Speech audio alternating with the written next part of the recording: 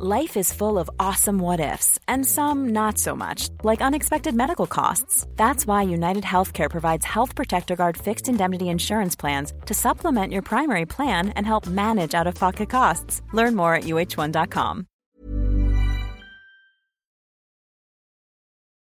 So recently I discovered something particularly unwelcome. Marie Keyworth is a 35-year-old who lives in South London with her husband and 2 kids.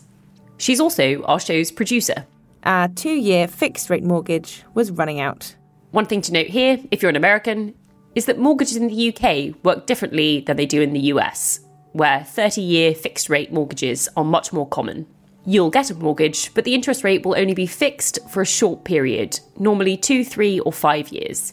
So we've just applied for a new mortgage, and because rates have started to rise, and it's still unclear to me at least how far they'll have to go to tame inflation, we thought we should protect ourselves from that by going for a 5-year fixed rate. Seems logical. So we've locked in how much we'll be paying for the next 5 years, which is £200 more per month to live in the same house. We were both pretty horrified. And I thought I was personally responsible because I've recently left my job to become self-employed. So I rang our mortgage broker to ask if our higher interest rate was because of me messing things up with my change of circumstances. And she assured me that it had absolutely nothing to do with that and everything to do with the higher interest rates across the banking system. In other words, it's not just Marie. Everyone who's looking to buy a house or needs to get a new mortgage in the UK is confronting the same reality. And that made me feel a bit better. But it didn't solve the problem of having to find £200 extra a month to pay for our house. Things are already pretty tight, so we've taken one of our kids out of nursery 1 day a week to save money there, and we're having to have stern words with ourselves like, do you really need to buy that coffee when you can make it at home? I think in the end it'll come down to having less disposable income to spend on things that are nice to have rather than essential.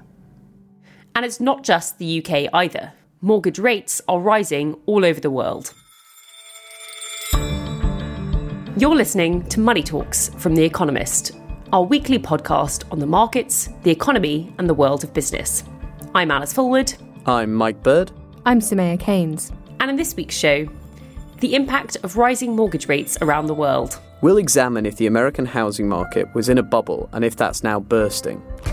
The type of acceleration in house prices that we've seen over the past 2 years is unprecedented.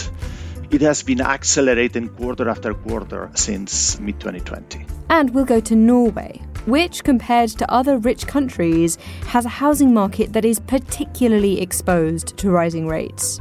People are so used to the government and the system making everything work for them, so I think we're not prepared for the situation that could come.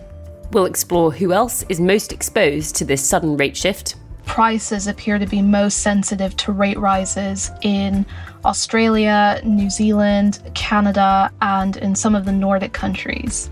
And we'll ask whether it's time to start worrying about another housing crash.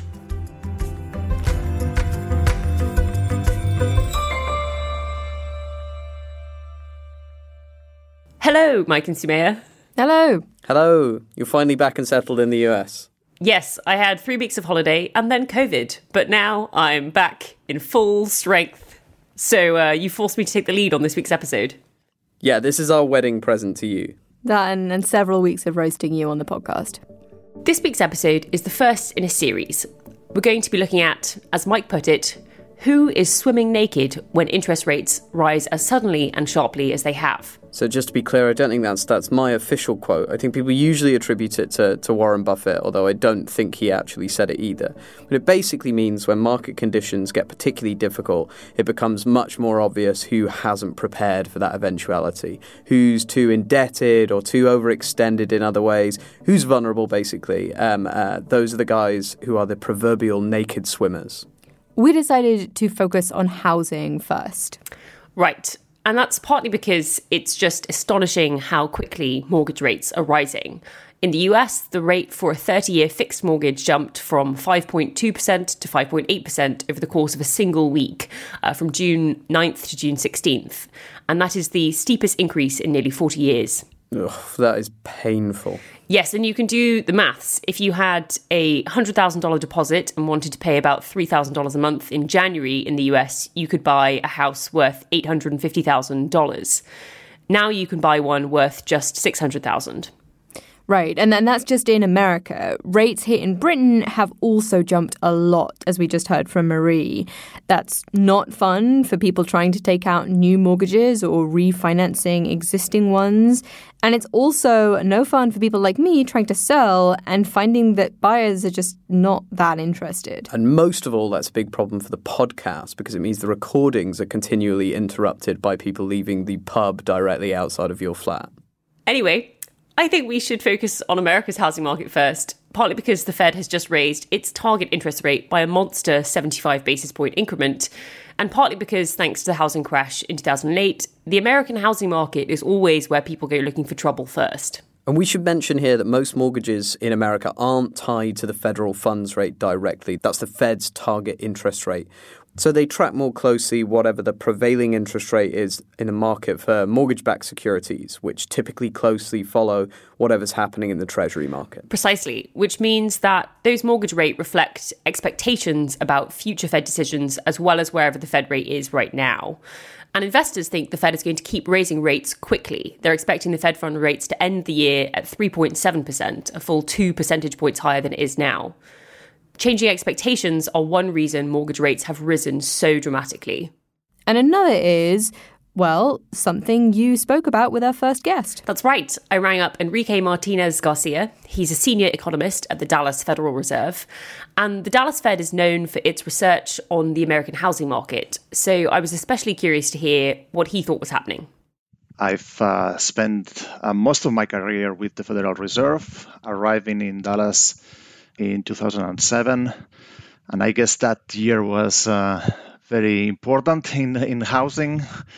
Certainly, it did affect a lot my thinking about housing and housing dynamics. And I've been spending a lot of time and putting a lot of thought into that since then.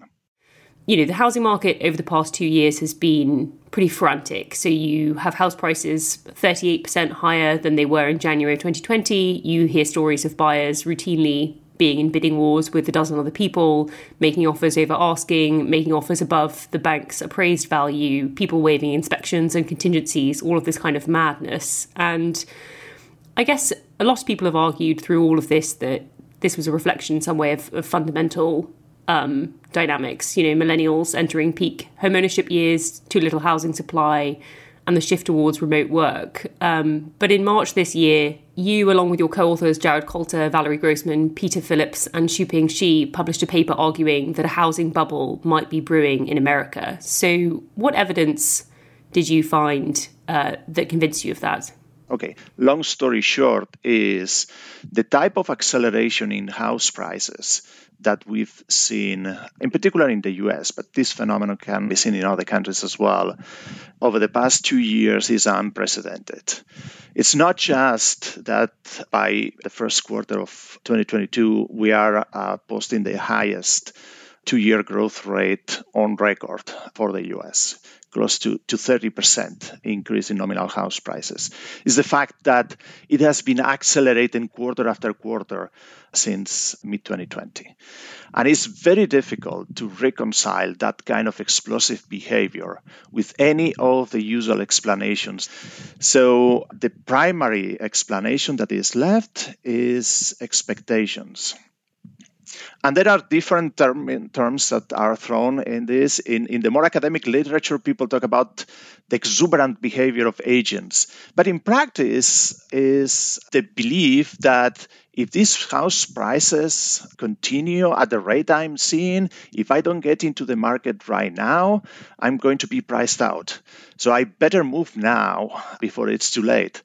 And that demand that comes in for fear of missing out, it's actually making prices go fast right now in a sort of self-fulfilling type of prophecy that while it lasts, it generates dynamics that very much resemble what we've seen, the type of explosive growth that we've seen in the US. So that's the sort of evidence. We've just seen mortgage rates climb, you know, one of the biggest increases week on week ever to sort of new highs of 5.78%. Could you explain the impact you expect higher interest rates to have on the housing market, in particular how quickly they've climbed this year and how effective that might be at cooling things down? Yeah, I'm going to give you, if you allow me the opportunity, I'm going to give you two scenarios. The one that I would think is the preferred scenario, or the one that is viewed as most likely by institutions in the US in particular.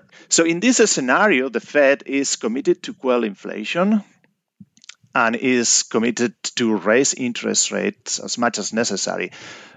Why? Because the house price growth is driving asking rents in the US very high. The last numbers that we have, for instance, from Zillow, asking rents are up to 15%. And that, with a lag, as new leases turn over, it's going to feed into the rent component in the CPI. So cooling the housing market is almost a precondition to be able to tame inflation. It's going to take some of the hit of one of the biggest components of the price increase in recent months. And what's the second scenario? The second part of the story, and where it gets more complicated for the Fed, is what I would describe as the possibility of a negative wealth effect. One of the variables that I look very closely is the mortgage debt service payment as a share of personal disposable income.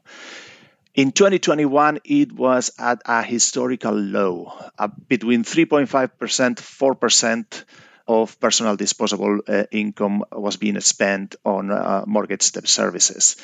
Raising interest rates and mortgages have gone from 3% a few months ago to close to 6% now. It's going to put pressure on these payments, definitely. But we are still well below the historical average of about 5.5%.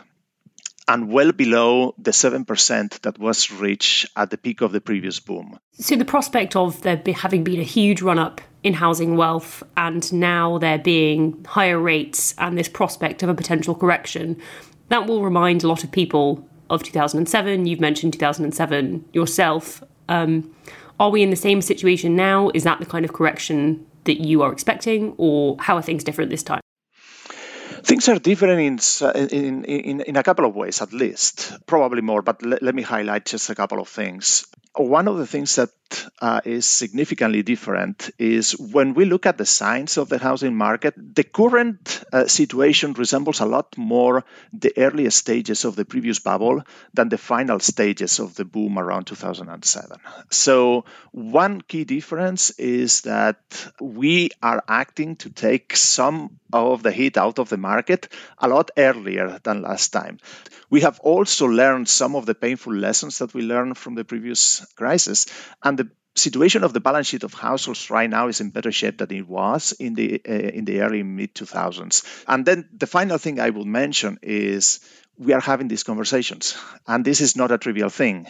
Back in the day, I remember in the early 2000s and mid-2000s, this was not even an issue. Everybody was excited about the buoyancy of the market and almost believed like a religious matter, a religious article of faith, that it will continue this way. Now we are challenging that narrative. So obviously your focus is on America and the American housing market, but the boom in house prices has been global, and most economies are now facing higher interest rates as well. And the US market is quite unusual in some ways, in particular the prevalence of fixed rate mortgages here. So are you more worried about these dynamics in other nations where there are sort of more people on flexible rate mortgages or different sort of housing market setups than you are in the US? Or how do you think about how America fits internationally? Let me say one thing about the US in particular. I think one of the concerns that people have about the US experience is that it can be the first domino and have ripple effects. So it's the old saying that if the US sneezes, Europe catches a cold story, but adapted to the housing market. And there is concern that the spillovers from the US might be that people are starting to rethink their investments elsewhere. And we've seen that a lot of countries have been experiencing similar patterns of explosive behavior or exuberant behavior in their house prices over the past 2 years. And some of them have more vulnerabilities. So what that suggests to us is that there is a risk of a coordinated correction. Yeah, so you might not have the same sort of causes of the crisis as you did in 2007, 2008, but the idea of a coordinated sort of global slowdown or correction in housing is still pretty daunting. With that in mind, just a sort of, I guess, fun, depending on your perspective, if you were in the market, well, how would you be feeling right now? Okay, let me start with a caveat, and is that if this was a private conversation, I might give you a more candid assessment, but being presented as a senior economist at the Federal Reserve Bank of Dallas, I don't want anybody to think that the Federal Reserve Bank of Dallas is giving investment advice. Starting with that caveat, I think one of the challenges that a lot of people are starting to find that most people in the situation of trying to decide to buy a house will face can be summarized like this. Okay, do I believe that it's worthwhile to wait a little longer because house prices are going to correct, even if that means I have to pay higher mortgage rates? Or does it pay off for me to take the higher prices now, but secure lower rates before they go even higher than they are going now? So I think a lot of the thinking into making decisions for yourself right now will have to involve your assessment of those scenarios. And I'll leave it at that. Sorry, I cannot be more precise. No, I couldn't have expected anything more. With the caveat, here are some scenarios to think about, is precisely what an academic economist should respond to that question. So thank you so much for indulging me. And thank you for your time, Enrique. That was really insightful. Thank you so much, Alice. I really enjoyed the conversation. Thank you.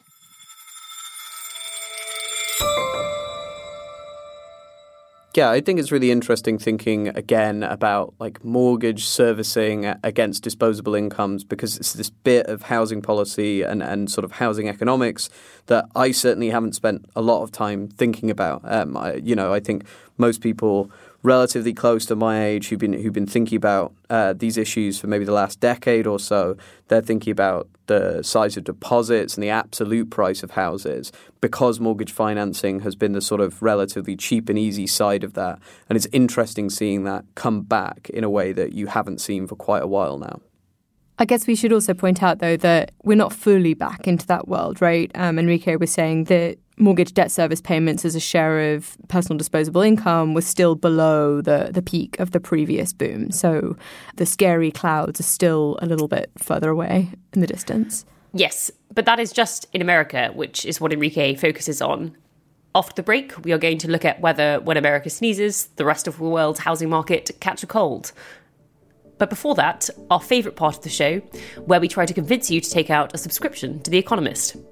Yes, subscribers will be able to read Alice's piece on America's housing market, which goes even deeper than this podcast episode.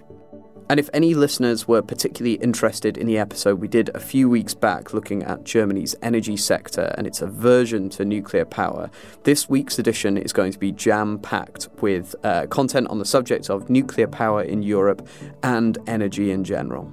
I've also got a piece looking at public sector pay in Britain, which is a big subject since, at least as of this recording, most of our colleagues can't get into the London office due to the country's biggest transport strike in 30 years. Listeners can get a great introductory offer at economist.com/podcast offer.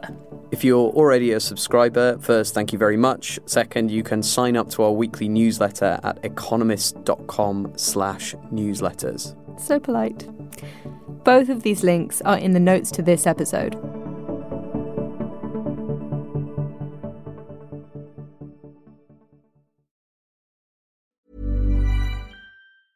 Life is full of awesome what-ifs, and some not so much, like unexpected medical costs. That's why United Healthcare provides Health Protector Guard fixed indemnity insurance plans to supplement your primary plan and help manage out-of-pocket costs. Learn more at uh1.com.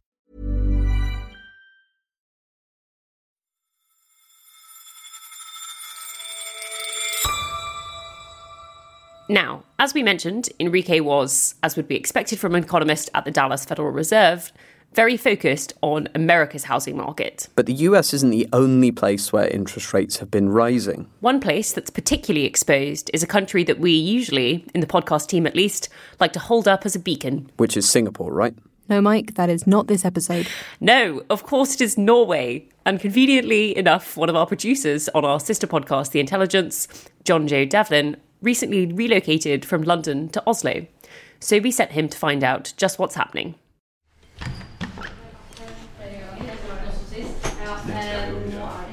Do you like this massive fireplace?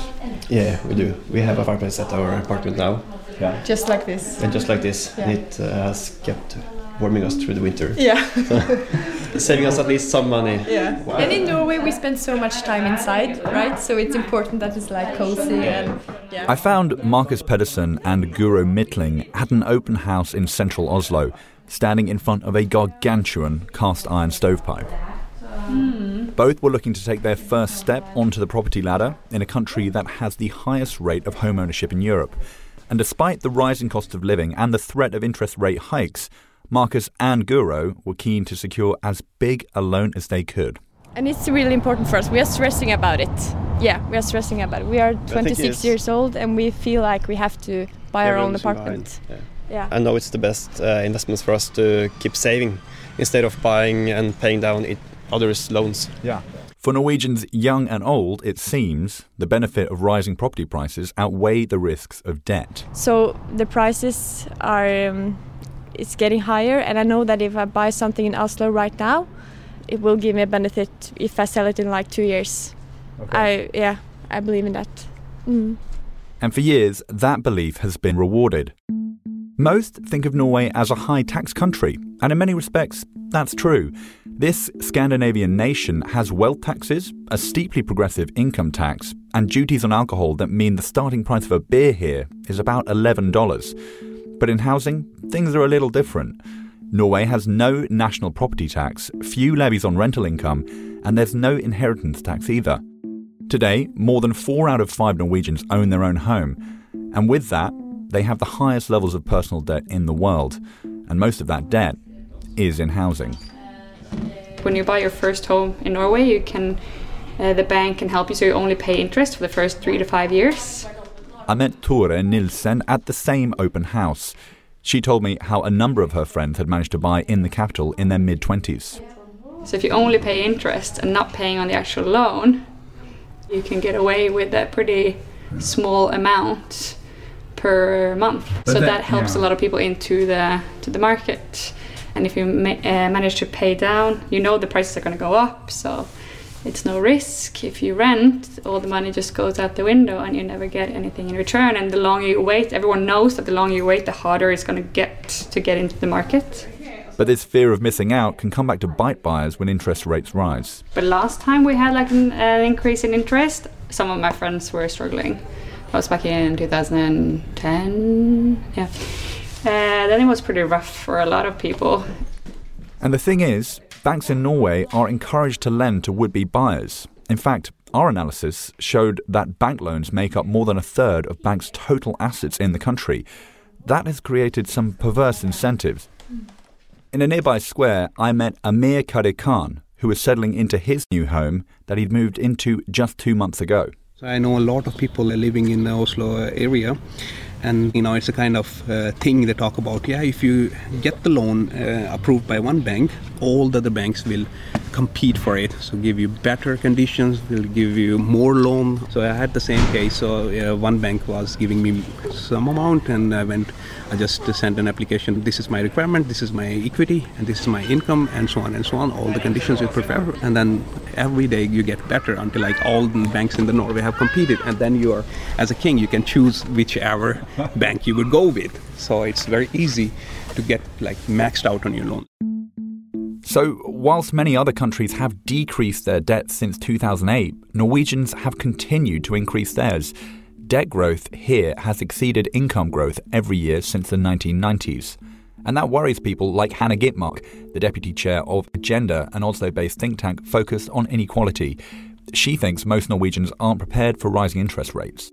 it could become a huge problem. And then I think that people are so used to the government and the system making everything work for them. So I think we're not prepared for the situation that could come. And it's only 30 years since the last time we had a huge crash, but that's how it is. And I think people forget the crisis straight away, and and then the next one you don't see it until you're in it. So we'll see.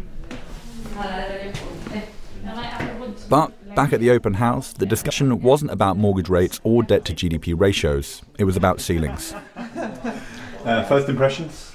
I like the apartment. Yeah, really nice. It's big, you got a lot of potential, you get the ceilings in the sector. It's a calm area, the bedroom in a backyard. And the balcony. Yeah. So I think it ticks off quite some of the boxes we're looking for. Absolutely.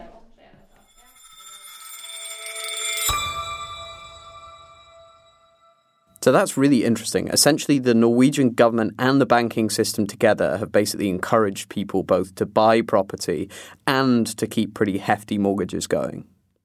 Right. And our colleague Vinjeru Makandawire has been looking at other countries, not just Norway, whose housing markets are particularly vulnerable to rate increases. Hi, Vinjeru. Welcome to Money Talks. Hi, guys. Lovely to be here. It's lovely to have you.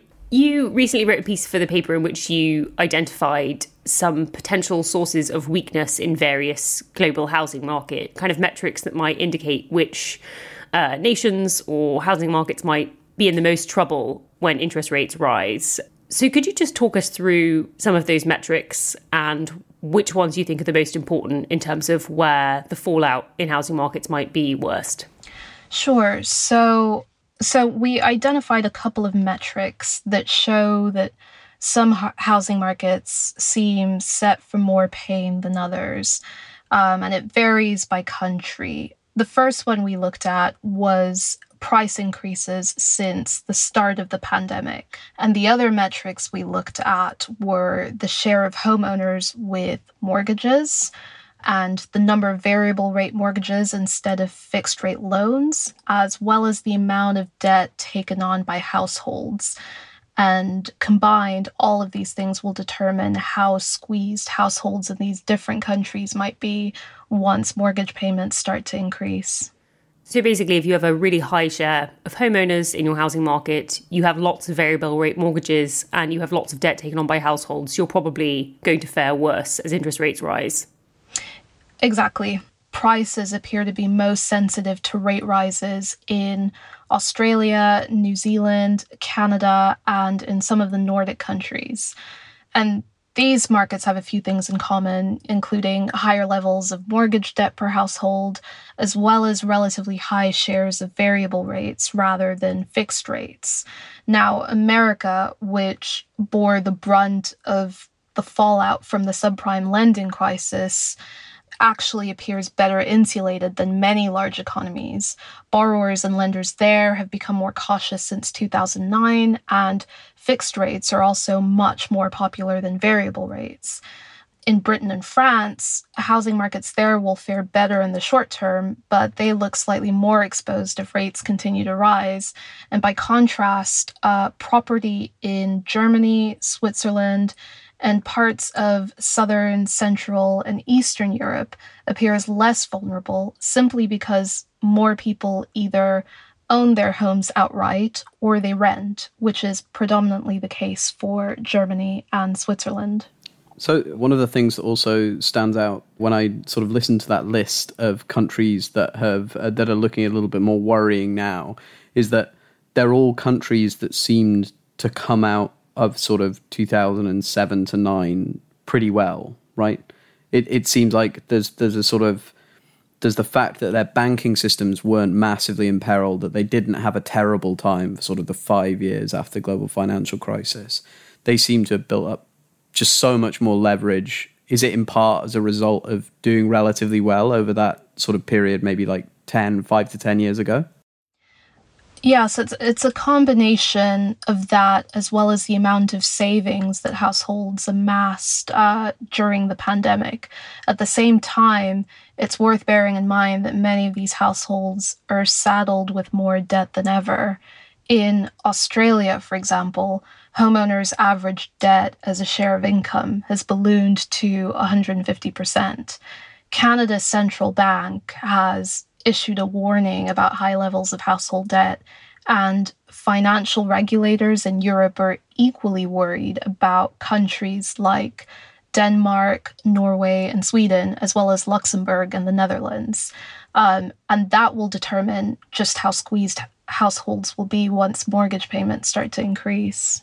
And we were just hearing about Norway's property sector, and your report found that other Scandinavian countries, Sweden, Denmark, Finland, are also particularly exposed. Why is that? Yeah, I mean, I think the main reason is just how established the mortgage markets are in these countries compared to other countries. So people have been taking out mortgages in countries like Norway and Denmark for far longer than in Central and Eastern Europe, for example, where people are more likely to own their homes outright. I think where it gets really interesting is in the banking sector. And we raised that in our piece. In Norway and Sweden, housing loans make up more than a third of banks' total assets. And in Denmark, they actually account for nearly 50% of lenders' books. And so sharp falls in house prices in these markets could trigger huge losses in the banking sector.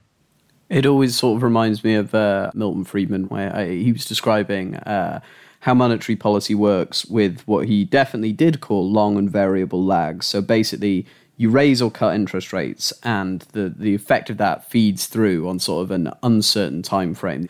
It's really interesting to me how this is going to feed through incredibly quickly in some of these places that you've identified. And interest rates are one of the only levers that policymakers can use to try and slow down the housing market so that you don't have this runaway price growth anymore. For my piece this week, I spoke to Lindsay Garcia, who is a realtor in Miami. She said that she had 2 buyers who'd agreed on Monday to buy houses, and by Friday, they couldn't afford them anymore. I mean, I have already 2 buyers that back off from their offers that were accepted.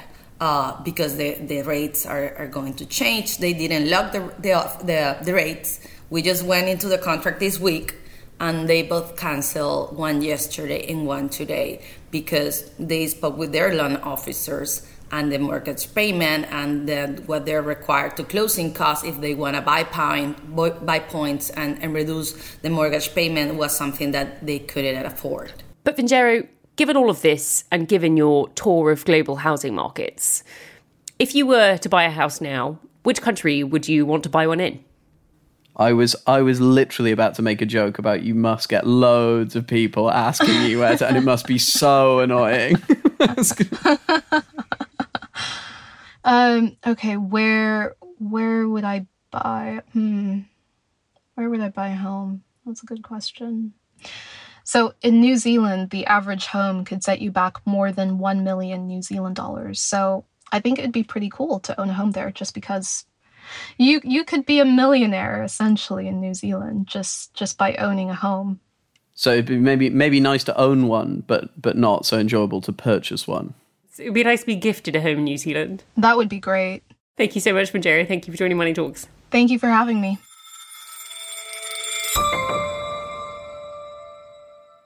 So it's interesting to listen to Vincenzo and Enrique sort of one after the other, because Vincenzo's done this sort of rigorous analysis of which housing markets are most exposed to rising interest rates. And so, if interest rates rise the same amount in all nations, then that will be a sort of good guide to where housing markets will be sort of most vulnerable. But the thing that I thought was really interesting from what Enrique was saying is that it's not that you're looking for endogenous problems in housing markets this time around. It's not that there have been really lax lending standards and there's been loads of dodgy sort of mortgage making and stuff that means that there are latent underlying problems in the housing markets that will be exposed as rates rise. The problem this time around is hidden in much plainer sight. It's just that prices have gone up so much, so quickly, in a way that he thinks might be unsustainable. And that is causing the problem that policymakers have to deal with now. It's causing very high housing cost inflation, very high rent inflation. And so what is going to happen now is not that we're going to uncover necessarily loads of latent underlying issues in the housing market. It's that policymakers have to get prices to cool down enough that they solve their inflation problems. So this housing crash will be engineered rather than uncovered. Yeah, I think another way of looking at this question of where is most vulnerable to rising interest rates could be where is monetary policy operating through the housing market most effectively. If you're in a country like the US, where lots and lots of mortgages are just locked in decade-long contracts, then high interest rates isn't going to translate into less money for spending on other things because households have their previous mortgage. They're not affected. And so, I guess the way to look at it is in some of those European countries where higher rates are feeding through to household spending much more quickly. That means that interest rate policy could have a much faster effect, could be much more effective, and potentially an inflation problem could be managed much more quickly, and that might have wider benefits. Okay, great. Well, it sounds like it's just about time to do our statistics of the week. I would be delighted. My statistic is 2.3, which is the average number of days per week that employers plan for people to be working from home once the pandemic is over. Is the pandemic over now? It's a good question. I think that the other question from that is, have you ever spent 0.7 of a day at home? Yes. There's a good few hours of working in the office, and then there's going home and sitting on my sofa with my cats and doing a few more hours productive work there. Okay, fair enough. Alice, have you got an ideal to the single decimal point number of days to spend in the office a week? I mean, probably 0. No, I'm joking. I obviously love to come and hang out with you guys. Yeah, our boss has listened to the podcast, by the way, just to make clear. So mine is 5. Mine is 5. 6 sometimes. 6, I was going to say 7. 7 days a week is the appropriate number of days to spend in the week in the office. Okay, you show offs. Well, my 2.3 days on average compares to 1.6, which was the expectation in January 2021. So, relative to, say, a year and a half ago or so, employers have been massively revising up their expectations of how much their employees are going to work from home. So it looks like there's been a bit of a struggle and employees have been winning. And you two have been losing. Cool. Good for employees. I've decided to make a return to doing stats that are completely unrelated to finance, business, or economics. And my stat of the week is 300 kilograms, which is the weight of the largest ever freshwater fish that was caught in the Mekong River in Cambodia. Everyone in Cambodia is very excited about this because people have worried about the health of the Mekong River for many years in terms of pollution and other environmental concerns. But the presence of this massive fish has cheered them all up. Is it possible that other life in the river was being slightly undermined by this massive fish eating them all? So my statistic, depending on how you look at it, is either 10.9 trillion or 81 billion. The first figure is in Japanese yen and the second is in US dollars. Those are the amounts of securities, government bonds that the Bank of Japan bought last week, while the rest of the world is stepping back from sort of easy monetary policy and quantitative easing, and central banks are raising interest rates. The Bank of Japan is sticking to its guns. It's continuing to do quantitative easing. And because of the rise in inflation, it's having to do a lot more to keep government bond yields down. I think it's going to be really interesting and something people should keep an eye on over the next few weeks and months. Our thanks this week to Enrique Martinez Garcia and Lindsay Garcia. And thank you for listening to Money Talks. Don't forget to rate and review us on Apple Podcasts or wherever you listen. Or write to us, especially with your statistics, just for me, at podcasts@economist.com. Today's show was produced by In Search of a Mortgage, Marie Keyworth. Our sound engineer is Nico Raufast. Our editor is Kim Gittleson. I'm Alice Forward. I'm Samaya Keynes. I'm Mike Bird. And this is The Economist.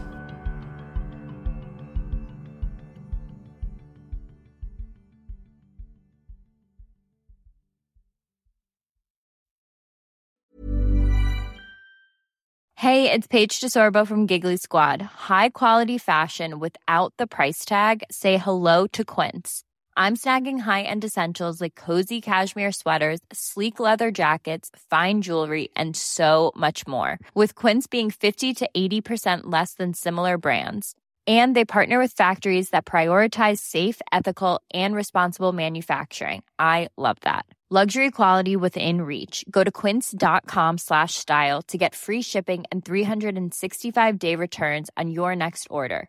Quince.com/style.